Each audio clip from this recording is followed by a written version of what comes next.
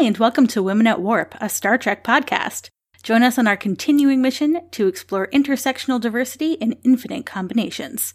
My name is Sue, and thanks for tuning in. With me today are Jara. Meow. And our special guest, Heather. I wish my meow was as good, but it's not. I mean, mine wasn't exceptionally accurate. If I was trying to sound like my cats, it would be meow, meow. Well, Heather, you've been here with us before, but not for a while. So why don't you introduce yourself a little bit, tell us about your history with Star Trek, etc., etc. Oh, my history with Star Trek is all over the place. I've done a lot of different things in the Star Trek world. I've done podcasting over at Tricorder Transmissions and Disco Nights podcast with Chase Masterson. Right now, I'm focusing on my pet project, which is Fans Give Back. And I just do nice things for other fans in need through that, like collecting memorabilia that people don't want and then sending little trinkets to people who need a lift during this difficult time in our lives. And I hang out on Twitter. I go to STLV. I help manage one of the convention groups on Facebook. So I do a lot of different things. My real life job, I have a pet care business. And so I've been doing pet care for about 15 years this year. Full time. I get to pet dogs and cats for a living, which is what people think I do. It's not quite that easy, but it is a really wonderful job that I'm happy to have had now for 15 years of my own. So it's really great. That's incredible. And you're a perfect guest because today we're going to talk about Star Trek pets. Yay! Yay! But before we do that, we have our standard housekeeping to get to. Our show is made possible by our patrons on Patreon. If you'd like to become a patron, you can do so for as little as $1 per month and get some awesome rewards from Thanks on Social Media, up to Silly Watch Long commentaries. And one of our reward tiers entitles you twice a year to some merch. Everyone at our Warp 5 tier and above on February 1st will receive everything that we produce for Mission Chicago in April. These won't be patron-exclusive items, but they will be limited quantities. And this year, our convention merch celebrates 50 years of Star Trek conventions.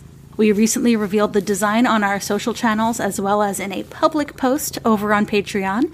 So head over to patreon.com/womenatwarp and check that out. That's patreon.com/womenatwarp. I'm very excited about these designs. Are you looking for other podcast merch? Check out our TeePublic store. There are so many designs with new ones being added all the time and so much more than just t-shirts. Find it at teepublic.com/stores/womenatwarp. As I mentioned, today we're talking about Star Trek pets, and this was a patron suggestion from Amy Marie. Thanks, Amy. It's our literal pet project. Yes. I also don't know if you caught Sandwiches purring into their microphone just there, but she is also a guest host for today, apparently. We're just really going all in on this theme, is what we're saying. Yes, the pets may be in the podcast. The 4 puppy mill rescues in the other room may make an appearance. We'll find out. Yep. So let's get started. Amy's suggestion was sort of broad, talk about Star Trek pets. And there are a lot to talk about. We've got several in TNG, TOS. They sort of kind of peter out for a little bit. Then we get some more in Voyager. A couple mentions of some in DS9, Enterprise. Well, Enterprise we have Porthos, of course. But before we talk any big specifics on pets themselves, I want to jump right to the question that came to mind as I started thinking about these pets and their owners, which is every time that we see a character caring for their pet, it's a male character. We're told that Janeway has a dog. We sort of meet Aquiel, except not really, and are told that she has a dog, but we don't ever see that relationship. Anytime there's a caregiving situation, it's with a male character and their pet. Another one that someone on my Ladies Who Trek group just pointed out, but again, it's another one, like, one-off kind of thing, and we don't see, like, a long-term, like, caregiving relationship implied, is Loaxana's pet Vine in Haven. She does call it her pet. She does call it her pet. Yeah. But yeah, they're all just kind of these, short-term things and not as much of a relationship as we see it with, say, like Data and Spot. I think the one argument you could make against it is Hoshi with Sluggo. Mm-hmm. But even so, I think Phlox is doing the majority of the caretaking in that situation. That's true. Isn't it nice that Phlox can just take care of everyone and everything? I mean, is that the medicine of the future, that we don't have specialists? We just have right? Doctors that can do both. I mean, certainly on Star Trek, we just keep getting, like, doctors that have extra portfolios added, from, like, the doctor, doing it because there isn't anyone else on the ship in Voyager, to Culber, who treats everyone's health and their mental health. We just assume that they all have multiple degrees. They're all veterinarians. They're all surgeons. They're all pediatricians. It's fine. Everyone is more impressive in the future. Let's be fair. We're our best selves. But do we think this is just an accidental pattern that Star Trek happened across? Or do you think it's, just the fact that there are so many more male characters until recently? Or are the writers using it as some sort of device for these characters? Yeah, well, I think it's interesting to look at, like, how it functions in different situations, and maybe we can make a conclusion about that after we look at some examples, because I think there are definitely a few patterns we see in terms of how pets are used to kind of round out a character. They're very largely plot devices. Mm-hmm. And it almost, like, not every pet is an expendable pet. I think that sometimes pets are used for really great things, like Aichaya in Yesteryear in the animated series. I think that's probably one of the most influential uses of a pet I can think of, because it leads us into discussion of euthanasia. And that's something that pet owners deal with very frequently, and that I deal with so frequently in my business, because I have, multitudes of pets out there, and I'm often in the position of, being asked when is it time, etc. So I feel like in that case, like, that was a really great use of a pet. But then it's like, we have Livingston. Like, why fish? Why Livingston? Oof. Is Livingston supposed to say something about Picard or O'Brien's tarantula Christina? Like, what did Christina's, like, what were they trying to get across about? I don't know. What do you guys think about that?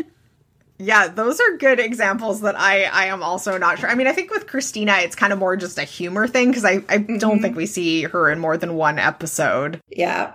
For sure, yeah. But I do think they are sometimes used. I don't think this applies with Livingston, but I think in a lot of these cases, they are used to show male characters being caring, and, like, especially those that don't necessarily experience the same level of emotions as standard humans in Star Trek. Yeah.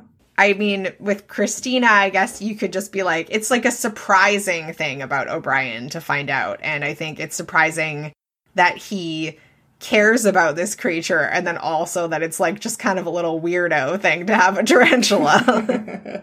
It's a very exotic pet. It's one that I've never taken care of that I can think of, but I've taken care of a lot of odd things. But I would jump at the chance. I thought it was funny that they named it Christina, and I wasn't sure if it was a joke, because I know a lot of people who name their pets, like, human names, what we would consider human names.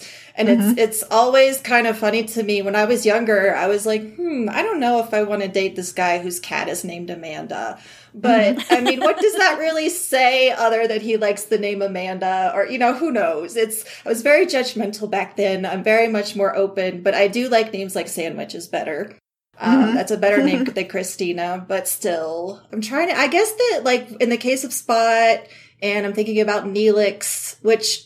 Can you remind me, with Neelix the cat did that pop up in Voyager, or was that TNG? It's in Voyager, and he's named after Neelix. It's after Barclay becomes obsessed with Voyager. That is the dumbest question. Wow. Okay, Heather. It could have been reverse. You never know. You never know. We've crossed over so much in these universes. You never know. All questions are good. There are no dumb questions. There's so much Star Trek you need a refresh. Was Neelix a real cat or was Neelix a holographic cat?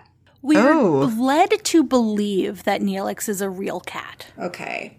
But I have always kind of suspected that Neelix was a holographic cat.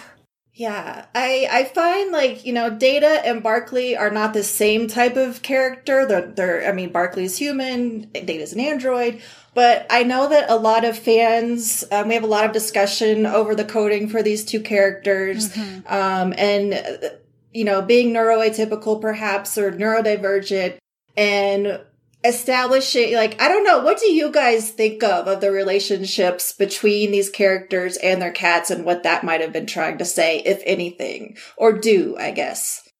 Yeah, well, I'll also just add, I would actually add Spock into that group too. Yes. Not necessarily because of Ichaya, because I think that's more of a childhood pet situation, but I think Isis, who is debatably not a pet, because we don't really 100% learn until, the end that they're actually, also a woman. But, you have the whole, I find myself strangely drawn to it with Spock patting the cat, and, so I do think there is something there about Spock's attraction to a cat, finding that they're drawn to this cat. And I don't think that it was supposed to be trying to clue you in that it was also secretly a sexy lady. I think it was just supposed to be Spock is into cats. Yeah. Cats are cool. Yeah, I don't think it was intentional, but I do think it tells us something that these three characters who are so often, if not coded, at least interpreted as neurodivergent, are the ones we associate with cats, at least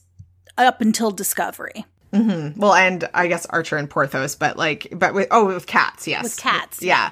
Agree. Porthos is not a cat. And we do have this, okay, so there's always these, viral articles that go around that are men who own cats aren't as dateable. Women don't want to date men who own cats because they perceive it as feminine. And there's we have all of these bizarre gendered ideas about what pet ownership means. So I think in some ways it's kind of cool that Star Trek bucks the trend specifically on men owning cats, because I think it's ridiculous that people would consider that to be a sign of how masculine or feminine someone is. But then also it does show them kind of showing emotions in a way to a pet, which might be a safer way of expressing it than expressing explicitly expressing caring for another human sometimes. Yeah. Data obviously cares for Spot, and then when, of course, Data does get his emotion chip and cries when he finds out Spot survived the crash. So sweet. His eyes were leaking. I don't know where these studies, one of the studies we looked at had 700 women. I mean, what is 700 women in this world? And why is it I hate that everything is so gendered and that we're stuck with these leftover impressions that I hope disappear over time. So many of my clients are men with cats. Yep. And I there's nothing about them that sticks out that's any different from women with cats or with non-binary or transgender or anyone else with cats. And I know that for me, that picture of Spock with Isis is so sexy. Send me more pictures of Spock with cats. Or really any human being that owns a pet and that takes good care of that pet, that heightens their attractiveness to me if they're a potential partner. I think that it really it does highlight that ability to care and nurture for someone. Overall, I wish we could throw out these old stereotypes. Yeah, I mean, definitely wish that we could dispense with silly gendered BS, 100%. And I do think there's been a shift, and I also question, a lot of the times whether these news stories are actually based on, this isn't, peer-reviewed sociological research or something. Right. These are, largely, polls that are conducted by, public affairs, public monitoring polling firms that are designed to create things to write news stories about. So yeah, or click tracking on dating sites. Yeah, And I mean, just because someone has a pet doesn't mean that they care for other people better than someone who doesn't have a pet. Like, I don't want to put, true. Yeah, I don't want to put that out there either, but it is really interesting with this, like, the lack of women that have pets. When I know so many in Star Trek, when I know so many women in the world and other people that have pets besides men, and yet, as we said, we got like Janeway's dog that she doesn't actually take care of, that she's breeding for some reason. Like, are we past that in the future? Oh my gosh, how come none of the pets are spayed and neutered? Yeah. None of them. It makes me angry. Does Porthos ever get it on? Or is it just like Spot that we learn that about? I'm not sure it comes up for Porthos, but Spot obviously gets pregnant. Yeah. But like Data also says there are like 12 male cats on board. And any of them could be the father, so they're not neutered? Oh my gosh, did they never watch The Price is Right in the 90s? I mean, it's not just population control, right? You spay and neuter your pets because it prevents certain cancers. Mm-hmm. Also means they don't spray all around your house and like tear shit up. They don't run away. They don't howl. But like I can and have gone on rants about spaying and neutering, but like as a TNR certified rescue and like volunteer person with animal rescues. Yeah. I don't understand it. Spay and neuter your pets. I mean, they sometimes seem to have not quite figured out human birth control in Star Trek, so maybe they were like, oh man, we can't begin to tackle animal stuff until we figure out whether both people are taking their shots or whether it's just one of them. I'm even trying, I think that the dog in Picard was even... Maybe I'm trying to think if he was neutered, because he was a rescue, but I feel like I was really judgmental when I saw pictures because I was specifically looking to see if he had been neutered yet. I assumed that he would because it was a pit bull and it was a pit bull rescue that had brought the dog in. Porthos, of course, was played by mostly female dogs. So, nothing there. But it was, I don't know. I was really happy to see number one. And I thought it was great that Patrick Stewart requested to have a pit bull in Picard, although we see very, very little of the dog, very little of a relationship between Picard and a dog, or Picard and Livingston for that matter. I do wonder about Grudge and Discovery, who I absolutely love and adore, as I love and adore Grudge's relationship with Book and vice versa. I wonder if Grudge is really a cat or not. Like, that's the question. Right. What else could Grudge be? But I'm also interested whether Grudge is spayed. One of my favorite, like, fan speculation things that started happening every time Book said she's a queen was that, like, she's actually a queen of, like, a cat planet. Mm-hmm. It's my favorite. I choose to believe it's canon. I love it. That would be amazing for me, and my dogs are all going nuts right now. They heard us talking about number one. They're all puppy mill rescues, and why I don't have any pit bulls, they're all very big proponents of pit bull rescue. So they're very excited. People sometimes say that, like, we're watching Star Trek with too critical an eye, but I bet they did not know we were watching to see if the dogs had balls. We're taking it too far. When you dedicate your time and your life's blood to rescuing these animals, which I did American Eskimo Dog Rescue for several years, and I no longer do it because it was so taxing. And whether it's rescue work or my actual job, compassion fatigue for pet care in general is a real thing. And so we just become very passionate about things like wanting pets spayed and neutered. I don't think I would ever not want to have a pet in the future, but I did wonder, would I bring a pet aboard a starship or a space station? And would we have the advantage of a holographic pet? And how would that holographic pet fill my need of needing an actual animal? And that left me with a lot of questions because like I need my animals for emotional support. They're not emotional support dogs, but they have been through a lot with me. And caring for them helps keep me grounded. They know when I'm stressed, they comfort me. And so I feel like if I was on a starship, it would be a great benefit to have a pet there with me. But would I want to bring a pet in that situation? It's a really hard question. And I don't know if I'd say yes. I also feel like there are some pets that would do better on a starship that we don't see, like reptiles, for example, except for when Spot turns into a lizard. Right.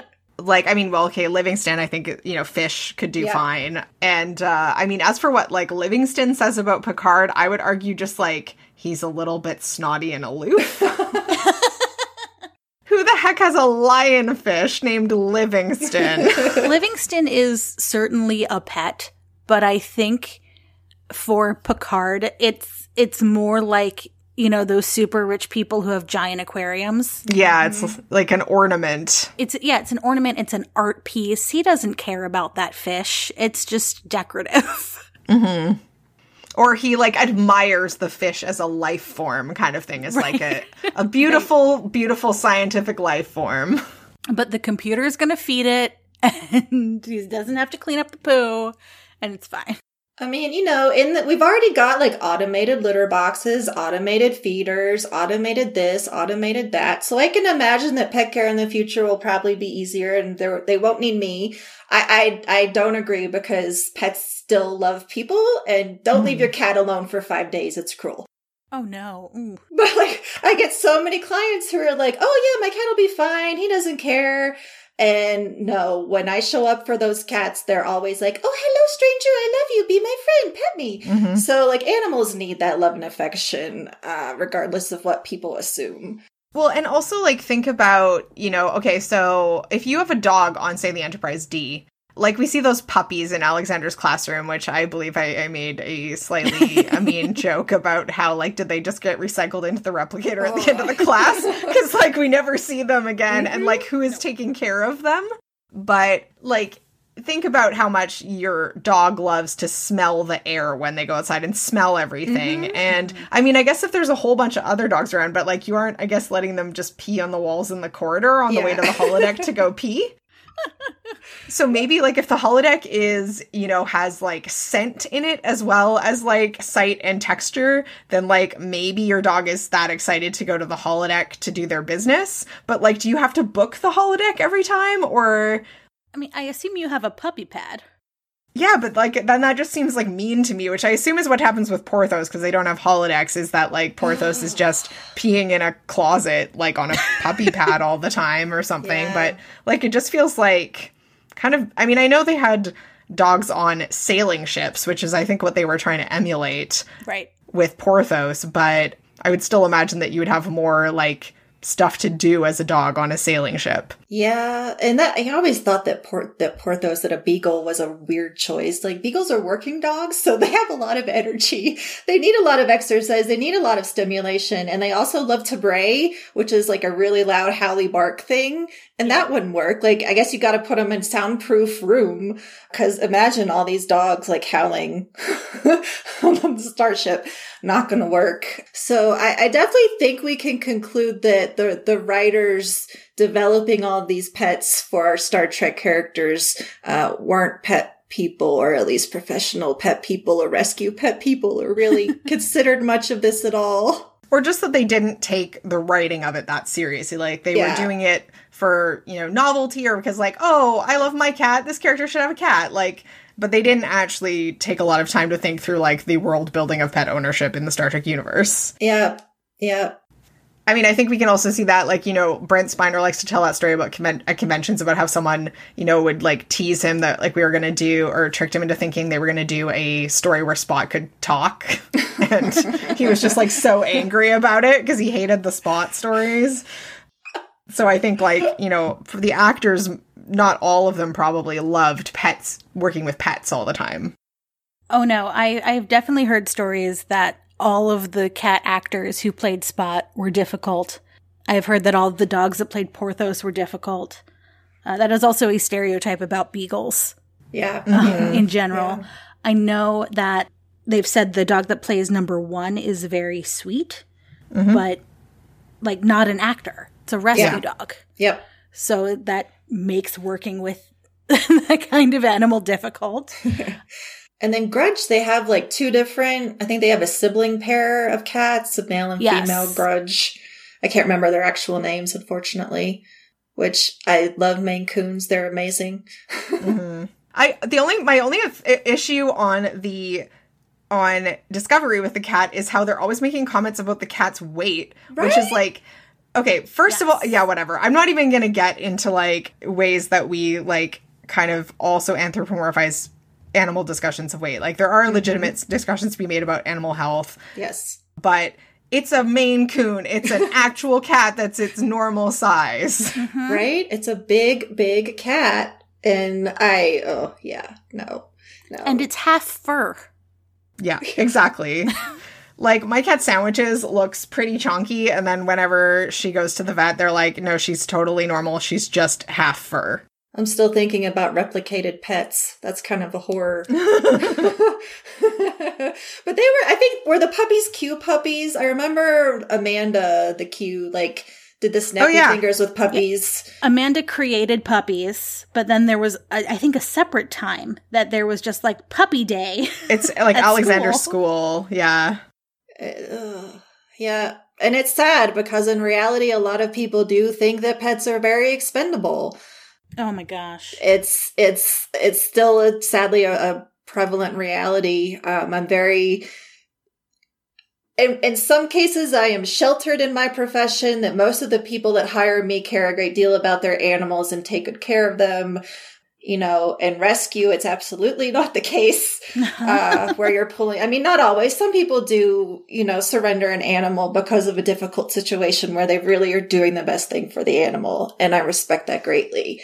Yeah, I've had to accept a couple surrenders, and they're almost always incredibly difficult because there's a situation that the owner can't control and they want to do the best thing for the animal. But I can also tell you that there are plenty of people who adopt an animal for the summer for a vacation. Or like give it as a Christmas present and don't really think it through. And just leave it when they're done or put it outside.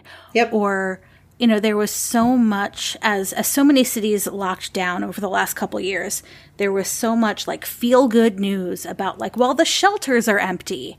But like everybody I know, whoever volunteers at a shelter was like, and they'll be full again in 6 months when everybody goes back to work. Yep. And what do you know? They were full again with people surrendering their pets because they went back to work. Yeah, I mean, I think it's just like the lack of thought that can lend itself to that. And I mean, I guess the fact that like Picard can just, pick up and go on his mission and seems like utterly unconcerned about the fate of his dog the entire time. Well, he's got people working the vineyard and like he's got house staff. He's the privileged French guy. Somebody will take care of the dog. But overall, I think, like, especially Data's dedication to Spot is probably, and, like, Book's dedication to Grudge and Archer's to Porthos, those, like, longer-term pet relationships that we see, I think, are good examples for how you, like, commit to a pet when you own them. And, like, when, Book puts himself in danger, he leaves the cat for someone else to look after. Yep. Yep. And makes a point of doing that. Yes, hire pet sitters. No, you can hire your friend too, but maybe not someone like Tilly if they really don't want to. Yeah. Don't force anybody to watch your pets. I always say hire somebody like me because we have a signed contract. And I've unfortunately been in the situation of the friends not doing the care that, they were supposed to. But everybody has to go with what they trust. I don't know. Would you guys have a pet? If you were on a starship, would you bring your pet? I mean, I would probably bring my cats because they're essentially indoor cats. And I don't think, I mean, if I had like the size of a quarters that they have on, say, the Enterprise D, probably I could only justify one cat. Yeah. But if I had like as much space as I do in my apartment, then I don't think that would be a fundamental change in their quality of life. I guess it would just be like what kind of mission are we going on and is it dangerous? Yeah. Sue, what about you? Would you bring? Yeah, I think I'm right along those same lines. I think I totally would have brought Dieter. We no longer have Dieter, our cat, but I think a cat would do really well. Unfortunately, I don't think I could bring a dog. I just don't think it would provide what a dog really needs. I would totally elect for a holographic dog if it were a thing and was similar to the comfort that you could get from a real animal, but I don't know. Yeah, I think it's an excellent point, though, that, I mean, you both brought up, it's not just about what we get from the relationship. It's what serves these animals. You know, is a cat going to have enough space? Is a dog going to have enough space? What is their quality of life going to be? But I think, like so many other hypotheticals we talk about in the Star Trek universe, the 24th century and other centuries, but just in general, the future that Star Trek presents alleviates so many obstacles that, you know, you're not paying for pet food. If your cat needs a prescription food, no problem. The replicator can handle it.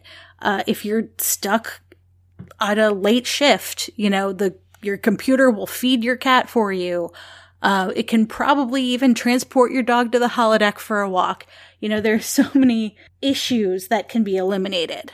I know that I said that, like, Archer and Porthos are a good example, but I do just want to call Archer out on a couple more things. Stop feeding your dog cheese. Yeah, okay. So that's one. Stop feeding your dog cheese. Also, the, let's just take my dog to a bunch of strange planets thing. Like, as much as I was saying that your dog's quality of life might depend on outdoor time, maybe not on a strange planet where it might get sick, and then you're going to have to make us all watch an episode like A Night in Sickbay. Or it cause a diplomatic incident.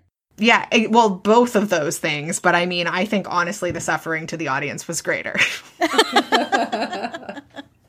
I do, you know, I do appreciate Archer's love and adoration, and that he was very concerned and wanted to stay with Porthos through everything. Like, that's totally me. I've been that person, 100%. So I really think that it's even though maybe not the best episode, like, still a good loving, like, showing some love and appreciation for your pet instead of it being expendable. Like, veterinary care in and of itself, that's another financial setback that I think is really one of the biggest for people, because veterinary care is wildly expensive and very cost prohibitive in cases. And that is often what leaves people with no choice to provide care for their pets, because they just don't have the money to afford it. So I think that would be an amazing luxury, just like universal healthcare for people. We have universal healthcare for pets. And we'd see much happier animals. I can't imagine what that vet stay would have cost for Porthos. The other thing I wanted to bring up, just talking like about the issue around gender in pets, which Star Trek also doesn't necessarily reproduce, but are you familiar with the kind of, I guess, idea, which I think a lot of people have as children, actually, that like all cats are girls and all dogs are boys. Yes. Yeah. Which is also a joke in Community, where Pierce is like, he thinks all dogs are boys and all cats are girls, and Troy's like, there's no way to disprove that. Have you ever seen a cat penis? Oh god. Yes, I have.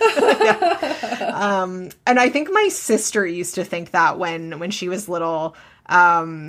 So like, again, it goes with this whole like idea that like cat ownership is feminine, but also cats are feminine. And there is like a TV trope called female feline, male mutt, which is in cartoons often that the cats are voiced by women and the dogs are voiced by men, and the dog faces tend to be drawn kind of blockier or narrower and more angular, and cats are like given more like delicate features. And of course there are exceptions to this, but it is kind of this stereotype that we have on like what gender we associate with both like on the ownership side and actually like those pets are that sex. So we don't necessarily see that reproduced exactly in Star Trek because we have like Spot switches, and well, they don't know what sex Spot is at first, and then Spot also sometimes has long hair and sometimes has short hair. Yeah, and I'm convinced that Data is just a bad cat dad. And like it's like Snowball on The Simpsons. Yeah. And it's like Spot 3, Spot 4. Yeah. Yeah. Yeah. So I mean, I guess that's good that it's not reproducing that. But I guess also part of what I wanted to mention is I guess where some of that stereotyping comes from. And there's been like a fair amount of kind of sociological and historical writing about, the association of cats with women in history, which goes like way back. And, like partly connects to like cats as witches familiars. We have like the stereotype of like crazy cat ladies, but even before that, like cats as a pet belonging to spinsters. Yeah. And there is kind of this idea that it's potentially because cats were like more in the home and were seen as like more domestic and sensitive than dogs, which clearly people had not met dogs because dogs can be very, very sensitive. And cats are more neurotic like women, I guess. So we have like all of these kind of stereotypes that are ascribed to cats and then like connected to women. Which is really weird. And I think some of it, obviously I think there's been some reclamation around like people, proclaiming themselves proud crazy cat ladies. Mm-hmm. And some of them, I think, people wouldn't necessarily say anymore, like cats are neurotic just like women.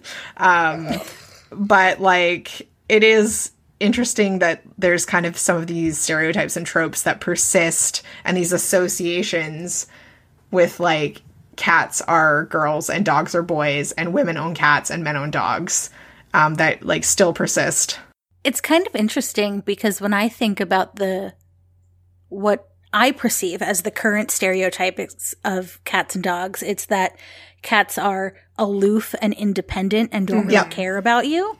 Mm-hmm. And dogs are like very loyal and loud and best friends. And best friends, sidekick. But those don't seem to align with the current stereotypes of feminine and masculine traits. No. Right? Because like the masculine power stereotype of like the up and coming guy in the workplace is the like aloof, uninterested in you business cat, I guess. Mm-hmm. And like girlfriends are depicted as like a golden retriever. Mm-hmm. Yeah. But then there is also an idea of like, you can tell a dog what to do, but like a cat's not going to listen to what you have to say. Well, the cat'll listen. It just might doesn't not care. But even those stereotypes of cats anyway, I'm not as familiar with dogs or haven't been since I was a kid, aren't true. Like cats love you. And there's like a wide range on both sides of dogs and cats, just like genders. Absolutely. I think a lot of the stereotypes come from people who are familiar with dogs interacting with cats and expecting them to react the same way. They're different animals and they don't react the same way. It's like we assume that because they're all domesticated, they're all the same and they're all good with people and that's it. Uh-huh. And that's just not true at all. I tell my clients and friends to throw the breed stereotypes out the window. Like, yes, in some respects, you can pit bulls have a terrible reputation, etc. But you need to go on an individual basis because we know it's not just genetics. It's not just nurture. They're both are involved with individual animals, just like individual people. Mm-hmm. Mm-hmm. I see similar stuff with parrots and, do I get a hand-fed parrot? It's going to be a nicer parrot versus a wild-caught parrot, which you should not ever have a wild-caught parrot as a pet. I'm not even a big proponent of having parrots as pets, even though there's one 5 feet away from me in the other room. But, ultimately, I hope that we in the future move past all these dumb gender stereotypes. Maybe we can adopt the tribble, like we see pets as tribbles and they have no gender, they can reproduce. or they're non-binary. I don't know, but I just hope we drop all of this, even when it comes to words that we use to describe women, which I won't say on the podcast, but which are used. And even now, even in queer culture, like the use of the B word is widely accepted and used in empowering ways. But at the same time, it does bother me, like how prevalent that word is. Let's just get past. I hope that we move past that kind of stuff. But I think it is, ingrained in culture and will slowly be weeded out. I hope, because they're just. The stereotypes that we use in the gendered way that we think of pets, and even like with dogs, my little dogs are always girls, even though 2 are boys. Like they're always, little dogs are feminine, big dogs are masculine. Like we just need to throw it all out because it's just all outdated nonsense. And it's kind of bananas how like deeply ingrained that stuff is, because I have actually on occasion caught myself apologizing to my cats by calling them the wrong kind of gender nicknames, and I'm like, okay, they don't actually have gender. Yeah, like they're actually just cats. Yeah. They're also like fixed, so they have sex, but like they don't actively manifest that in their day-to-day lives. So like to apologize for like calling sandwiches like my buddy instead of like what I would normally call her is ludicrous, but I still sometimes do it, and then I'm like, what are you doing? What blows my mind is whenever I see people quote misgendering an animal and then the owner corrects them, the person who didn't know is always so apologetic. Falling over sideways and backwards and doing backflips to apologize for using the wrong pronoun for an animal that literally can't even care about it. Like, maybe just focus a little bit more of that on misgendering humans. Exactly. I wonder how many of these people would feel as badly if they misgendered a human and were called out on it. They'd probably actually just get defensive and yell. Yes. Did you want to talk about Tendy's dog, Sue? Oh, yeah. I thought about that one as we were speaking, and then wondering, is the dog, capital T, a pet? I think it starts out that way before you know that it is also like is definitely sentient. Yeah. And I don't know what happens to, I don't remember like the end of that episode, and if it goes to live on the planet of weird things. Oh, right. Yeah. With that weird episode. I think it's hilarious. The whole like Tendy doesn't actually know what a dog is and thinks this is what a dog is. And yeah. It was great. And I love that it was Tendy Tendy's so enthusiastic about everything. She's just the best. Do we have any pet wishes for future treks? Maybe answer the whole spaying and neutering thing. Like, just have someone mention, like, we got the cat neutered. Just mention it so we know it's happening. I don't know what was going on the Enterprise D. Maybe they got feral cat colonies under control in the future. But, like, damn. It is one of, I don't know what we'll ever see from Star Trek about pets. I do appreciate that in Discovery book had a carrier for Grudge. Like, that's a good thing. I like seeing positive elements of, good pet care is probably the most that we're ever going to see. Should we see more animals? Which is why it's so important to have discussions like this. I feel like we've spent a lot of our time mostly with cats and dogs, with our common domesticated animals. There are some less common ones in Star Trek, if we want to bring up any of those really quickly. Or I was also thinking, do we want to hop back to the animated series and talk about Ichaya? Yeah, Ichaya's great. I mean, I guess just some of the other weirder examples we see is like Phlox's bat, which is great. And Worf also, I think, talks about having a pet kind of... A targ. Yes, pet targ. Thank you. Yep. And there's a lapling, which is like a plant creature in the most toys. Plants are the new pets, I just have to say. Like, I don't have very many because I have too many commitments of things to keep alive already. But we're seeing a plant boom right now. And I think that plants make great pets. if an animal or, other is too much for you. Should we have put Keiko on this list as a pet owner to discuss? Yeah, more plant owners. I'm cool with that. We did also have the pet in the original series that is the Venus flytrap type thing. Mm-hmm. Sulu's thing, right? Yes. I was doing some Star Trek pets research, and in one article I came across, they referred to the tardigrade as Lorca's pet. And while Lorca may have thought that, no, that was not a pet, that was a hostage, that was animal abuse, let's leave that there. Yeah. That was a captive. Yeah, that was that was not a pet. That really upset me. That was really hard to see that type of animal abuse in Star Trek in the future. But again, we have to know that that kind of stuff still exists so that we can say, no, it's bad and still fight against it, I guess. Mm-hmm. I think it would be cool if we saw that someone on a ship was keeping a beehive. Ooh, yeah. Oh, that's cool. Especially, on Voyager and stuff, we had hydroponics and having on ship food production, which I think is actually a cool idea, even though we have replicators. They always do say that other things taste better and we're growing plants. So you could raise bees. That could be cool. It would be nice to know that bees make it to the future. Yeah. Yeah.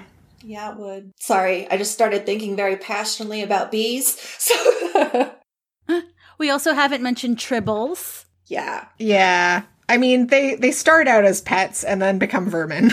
Yeah, well. And then become food. I think they're food first. Oh, yeah, I know. I was going chronologically in production, not in universe. Yeah. It seemed like a great pet for Uhura, and I love seeing her with her little tribble and just in love with it, because that's me with every animal. Mm-hmm. But probably not spay and neuter, I guess. I don't know if you could. Spay and neuter your tribbles? I'm not sure how tribble biology works. We led to think that Lorca's tribble is fixed or is not procreating. And I think we see a tribble also in current season Discovery that is yeah, so I think there's an implication that we've managed to find a way to have them not just be menacing pests. My thought specifically when I saw that tribble was they must be spayed and neutered now. Because there's no other way. There's no other way. But that's before TOS. Which makes... No, but it's current season Discovery, so it's in the future. Oh, in the future, yeah. But I mean, when Lorca had it, that was a pre-TOS tribble. We can assume that Lorca was doing things to his tribble and... I always assumed it was a mirror universe situation. Yeah. Lorca. But I think that fixed tribbles would be a great pet. Yeah. I mean, they might eat a lot still, but I don't know if they have to eat as much if they're not reproducing like that. Hopefully not. That'd be a lot of energy. But I do just want to mention... or shout out, rather, DC Fontana as the writer of Yesteryear, where we meet Aichaya, and she had specifically said in interviews that she wanted to portray the death of a pet. And even though they didn't necessarily target the animated series at kids, it definitely aired on Saturday mornings, and there were more kids watching than usual. So for a lot of viewers, young viewers, that was probably their first introduction to something like that. And it's showing us as a child and as an adult, because adult Spock is upset as well, that it's okay to grieve the loss of a pet. Yeah, it's a super powerful episode. I mean, I would still show it to kids and adults today. Because I think that we are very, very lucky that we have the option of making that choice for our animals, and hopefully in the future as people. I know we've got that's a whole other rabbit hole when it comes to people. Regardless, I think people struggle in a variety of ways with death, and with pet death, and especially with making that decision. It's not an easy decision to make. I've had clients who have prolonged the lives of their animals while their animal suffered. And that is a decision that I think people make for themselves without just being able to let go, being able to really see what their pet is going through. I don't want to shame anybody. This all comes down to a personal experience. But I think that the more stories we see about the process and giving an animal peace, the better that can help people feel good about making that decision. Because for me, it's the hardest decision I ever make. It doesn't matter the pet or the animal. You're taking that responsibility. I take a lot of peace in knowing that I'm giving them a peaceful passage with me there. I will sideline this really quick and say that when you put your pet to sleep, please be with your pet. Your pet will look for you. Your pet needs you there. PSA, sorry. It's something that I know people really struggle with, but it is so important to that animal to see you. Something that I think about a lot is like becoming some kind of like pet grief counselor or something to help. So it's something that we don't see. Like what we got Old Yeller where the dog gets shot. It's a subject that we don't see in a lot of media and that we should definitely see more of. And I really appreciate that Dorothy took that opportunity to write that story because it's an evergreen story that's still relevant today. Mm-hmm. Yep, agreed. I think, even though I don't think that having pets is the same thing as having children, I think that like losing a pet is one of the most significant losses that we go through in our lives. And it should be treated seriously. And, and also it is something that kids feel really strongly. And so I think it's a really powerful episode, but it also shows the power of like, memory of that beloved pet. And so I think that is like, it's ultimately a sad episode, but it's also a hopeful episode and shows, why it's worth continuing to invest our love for animals. Oh, yeah. That's one of the hardest things that I deal with hearing from clients when a pet passes is that they don't think they'll get another pet. And I don't identify with it because I need pets in my life, but it breaks my heart because I don't, I know it hurts, but Yeah, you don't need to do it super quickly, but like it's like any loss that we go through that sometimes it takes time to like get into a place where you're ready to open up to loving another pet, but it's definitely worth doing. I think so, for sure. I'm trying to get to a place where I can say this without breaking down. Oh. Their lives are so much shorter than ours so that we can help as many of them as possible. Mm-hmm. Yep. And, sometimes when I'm having a bad day personally, I just think that, like, if my purpose in life is to make a couple of cats at a time very exceptionally happy and spoiled for, like, the rest of my life, then I'm doing pretty okay. I have had the same exact thought. And ultimately, like, I really encourage people to rescue your animals. There are so many, even from the puppy mill rescue where these dogs have lived in cages for their whole lives. The dogs, that I've adopted have all been just wonderful and loving. And there's just so much out there. There's so much opportunity for your own personal growth through animal ownership. Like, yeah. And like, don't adopt a pet that you aren't ready to take care of. Yeah.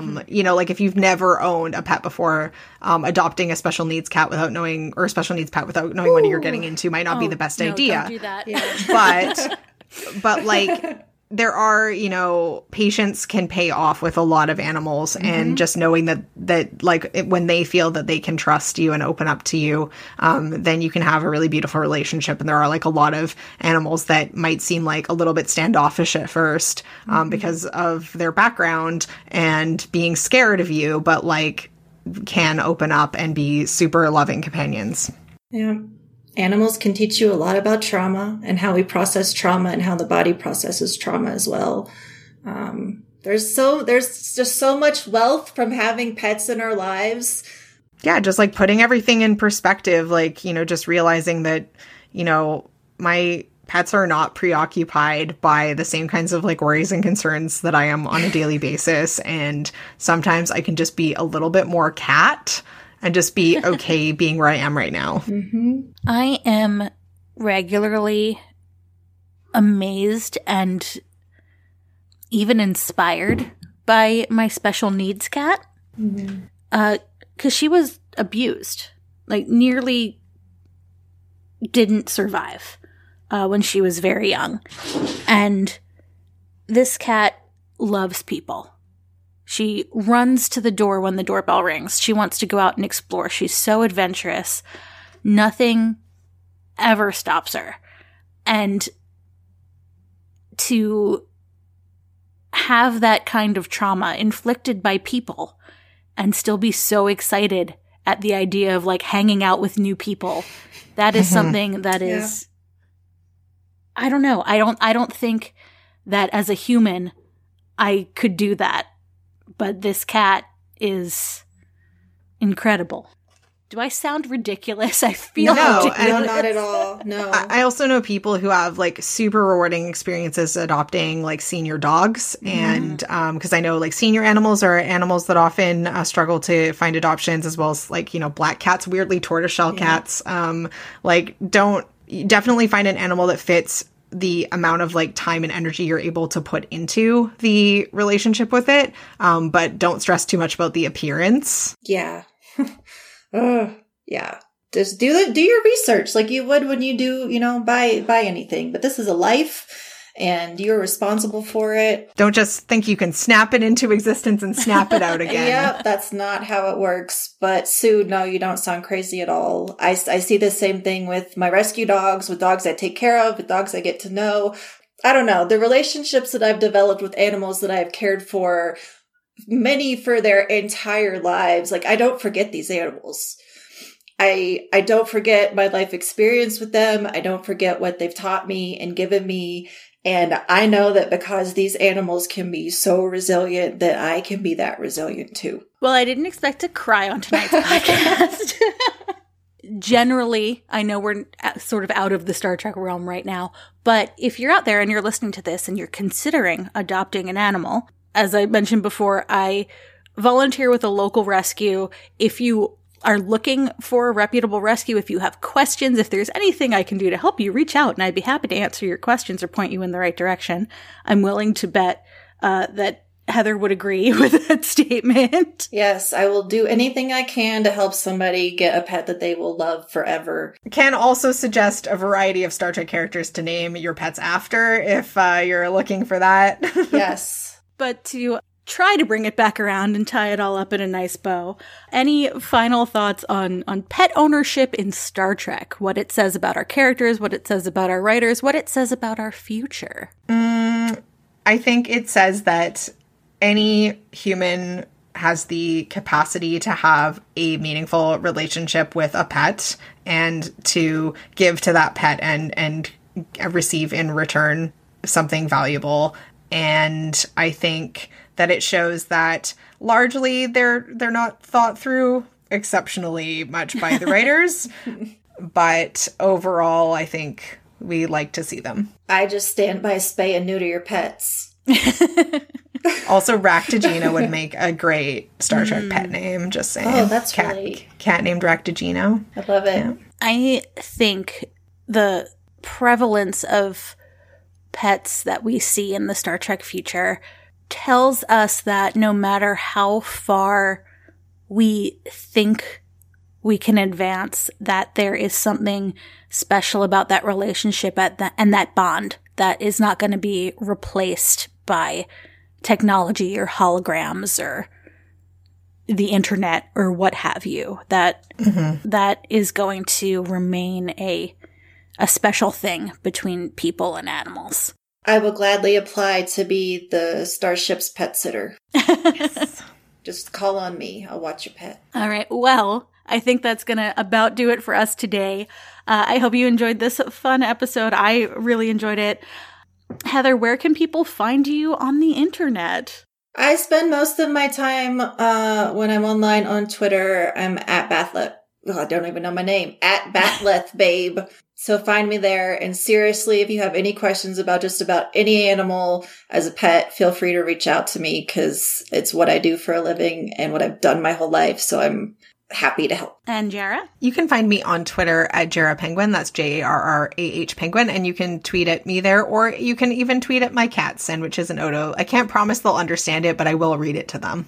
And don't they have an Instagram account? Oh, yes. Sandwiches and Friends on Instagram. It's at Sandwiches and Friends. All right. I'm Sue. You can find me on Twitter at Spaltor, SPALTOR. like I said, if there's any way I can answer questions or help in however in pet adoption, hit me up. I'm there. I'm available. And you can follow my cats on Instagram at Noodle Bean Potato. Noodle Bean Potato. They make a great soup.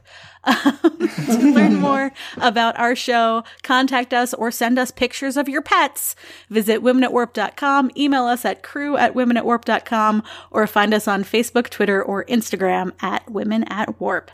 Thanks so much for listening.